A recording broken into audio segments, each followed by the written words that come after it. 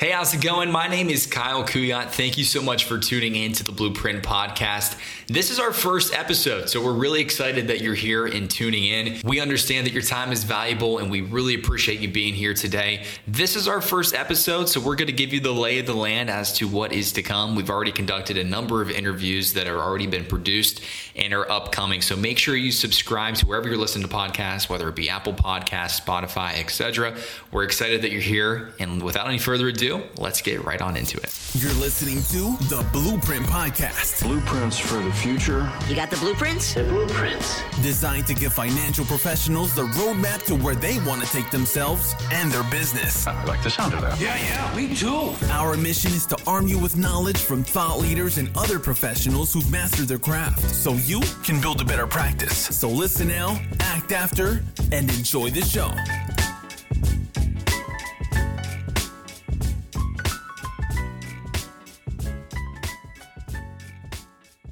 Hello, everybody. I am Kyle Kuyat, host of the Blueprint Podcast. Today, I'm joined by my co-host, Billy Hopkins. Billy, welcome to the show. Thank you very much. It's a pleasure to be here. We are pretty excited about this. Billy is the president and CEO of Silver Oak, and I will let him do his intro here in a second. But you're probably wondering why we started this podcast, and our main reason for this is our mission is to arm our advisors with the roadmap to wherever they want to take themselves and wherever they want to take their businesses. And we help them with that blueprint and help them figure out that path they want to take by bringing on thought leaders, sharing our own experience or sharing other experiences of other advisors across the industry or at our own firm. But more importantly than any of that, Billy, let's talk about you. Let's talk about your story and give us a little background on yourself and where you come from. Well, thank you. So I've been a financial professional since 1994. Always lived in the independent space. Everything that we did as a professional at that point in time, we were kind of early adopters to having to compete with bigger firms, and we always kind of lived in the small firm world. Grew up in Tennessee. Most people don't. Jackson, Tennessee, don't even know where that is. It's in the heart of right in between Memphis and Nashville. But we decided early on that we wanted to start our own firm. And so we actually started a FINRA broker-dealer that was approved in 1999. During that time, we've seen quite a few economic crises that hit. So I got a different perspective during the time that I was building a firm. But we were always on the side of the independent financial advisor and learned how to create a firm around the needs of that advisor. That started from brokerage, very heavy into brokerage, to now, advice. And along the way, we had to adapt to ever-changing regulatory environments, but also figure out ways to create platforms and create environments to where advisors could be successful. My favorite part of the industry, and the reason I really wanted to get into it as a broker-dealer instead of a personal financial professional, was I really enjoyed hearing how financial professionals built their practice. What were the unique abilities that they had? What did they do different in their respective community? And that was always my favorite, part. So we just kind of want to pull from those influences as part of this podcast to kind of educate, to even support the professional that is out there building a business. And we've seen it grow and evolve. And it's just been, to me, was and still is one of the best industries to be in as a professional. Yeah, I mean, the beautiful thing about it is today is there's so many different ways to build a business. And again, you could speak to this probably in just a second, but the way I see it, and you would probably agree, is there's so many different ways to go about doing it, whether you're in the wirehouse world, the independent world, the RIA world, or maybe even a combination of a little bit of both of those things. Obviously, there's pros and cons to each one and where you fall. But let's talk about for a second, the dynamics of the industry as a whole, how it's changed from,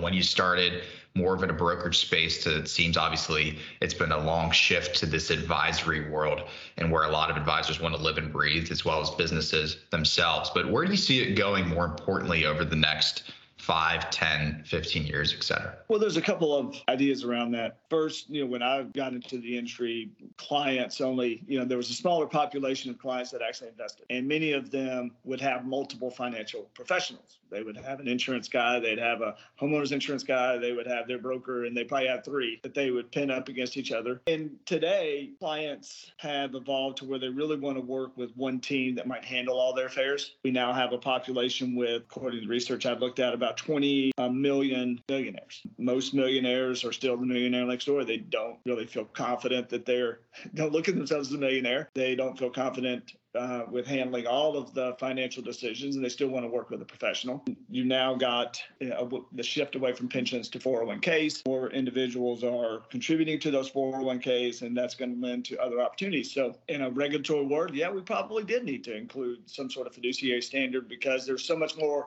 at play here than it was before. Investors were a lot more sophisticated when they kind of went down that road because there was a smaller population. So what has the shifting landscape has been that we no longer are dealing with a small fragment of that individual's finances. We're typically dealing with all of it. But along that sense, when I looked at the studies of the Department of Labor and I looked at the studies of Reg BI and all the different things, there was never a roadmap as to how many clients you could work with.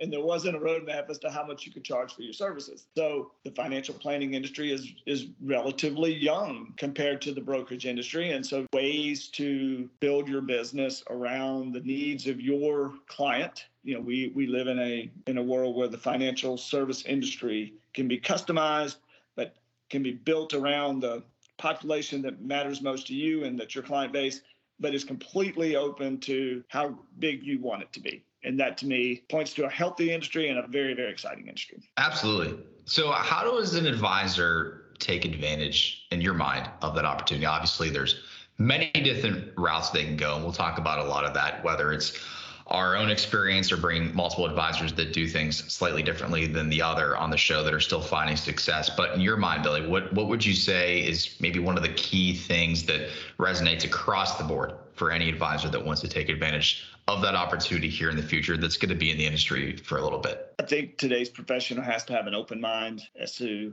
how things are done. I might have learned from the insurance space where there was one way I did it and I just did it that way. And I just tried to, as Nick Murray said, get told no more than anybody else, to now with, digital, with COVID, the way that customers interact. I really have to have an open mind as to how things are being done. And, I have to invest in people and I have to invest in platforms that can help me deliver from across the kitchen table to now in a digital world. So I think today's professional advisor has to really kind of engage with others and see how they're doing it, quite frankly.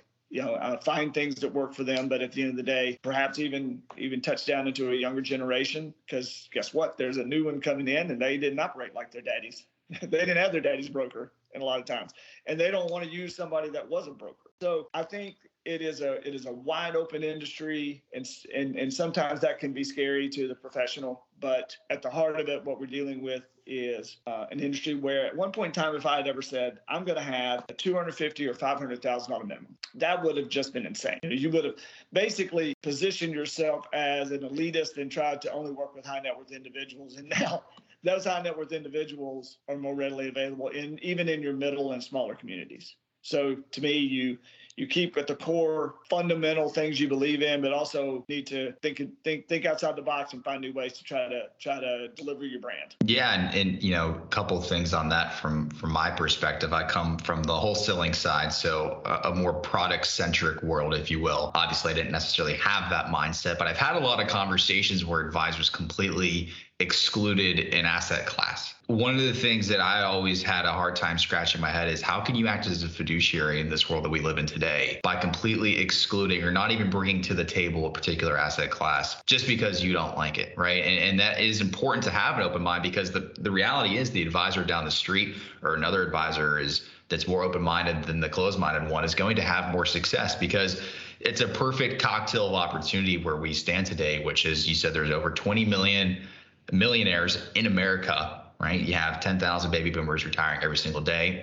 And quite frankly, the reality is there's not a lot of advisors or even enough advisors to fill the shoes, let alone quality advisors to fill the shoes at a quality firm that are prepared to take advantage of that opportunity. So if you combine the right firm, the right people with the right way of thinking, I believe that as an advisor, there's a huge pathway of success, and we're really just getting started, which is why we're extremely excited to have everybody on the show, all of our thoughts, all the ideas that we've already talked about. Billy, I know you're as excited as I am to share all this with guys, because it's really important. And if somebody wants to take advantage of it, there is a way to do it. And obviously there is more than one way, but you have to be open to adapting that change. And rather than staying sort of on that plateau where you may be now, if you want to level up, you're going to have to introduce new ideas, new thoughts, and new ways of doing things. So our goal is to share that with you, the listener, and make sure that you're more prepared today than you were yesterday. And so you can be more prepared for tomorrow. So Billy, more importantly, I guess, being that this is our first episode,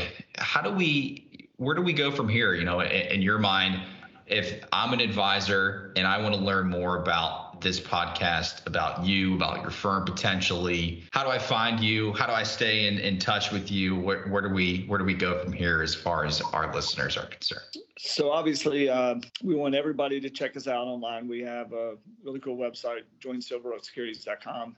What we will hope that people will take from this is an entrepreneur's view of the industry, talking to other entrepreneurs, talking to different people that we've met along the way in the independent space that carved out a unique business model for themselves.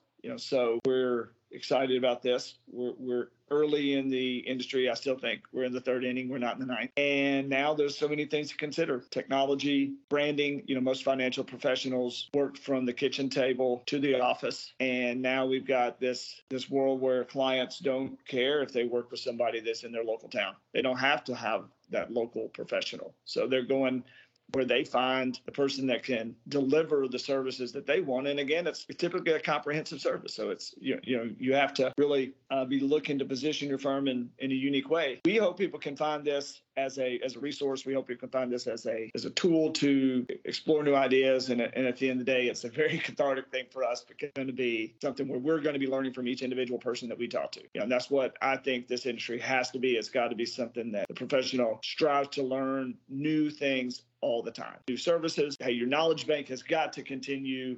And it's not just alpha and how much money I can make from my clients that are the key decision makers as to who the clients will work with. In fact, most of the time, that is not the primary decision that will affect whether I choose to work with a professional or not, whether you can make me more money than anybody else. It's all the other little things. It's the little things. So we're going to be dabbling into the edges around the client service model, as well as the advisors that work at our firm and at other firms that are doing a really good job. And we're just going to see if we can't make this a resource for the professional. Absolutely. And, it's a client-focused industry. It seems that every single year, whether it is a regulation, although it may seem like a pain on the front end to sift through the underbearings of that regulation from the industry standards, if you will, it is becoming a more client-centric industry. And our thought process with this is we want to be an advisor-centric podcast, an advisor-centric, really just mainly resource for any of our listeners that are in the advisor shoes, which there's plenty of us out there that want to grow, want to succeed, and are open to new ideas and different ways of doing things if there is a better way or a different way to approach a similar problem, which quite frankly, there are a lot of ways. So our goal is to share, like I said, our experiences, whether we did right, whether we did wrong, so you don't have to make the same mistakes, or you can copy and paste the same things that work for us, for anybody else that we bring on the show. And as far as staying up to date with our podcast, you can subscribe to it, whether it be on Spotify, Apple Podcasts, wherever you're listening to podcasts. And there will be an episode every single week on Tuesdays. So make sure that you go ahead and subscribe so you are most up to date. And we appreciate any feedback that you have or any particular topics you would like us to cover. Make sure you comment them or leave a review, and we will make sure that we cover that in a later episode. So Billy, thanks so much for joining me. And guys, we look very forward to bringing more episodes and more resources to you. And this should be a lot of fun. Kyle, thank you very much. And really look forward to launching into this endeavor. Securities registered investment advisory services offered through Silver Oak Securities, member FINRA, SIPC. Thanks for listening, and we'll see you guys next time.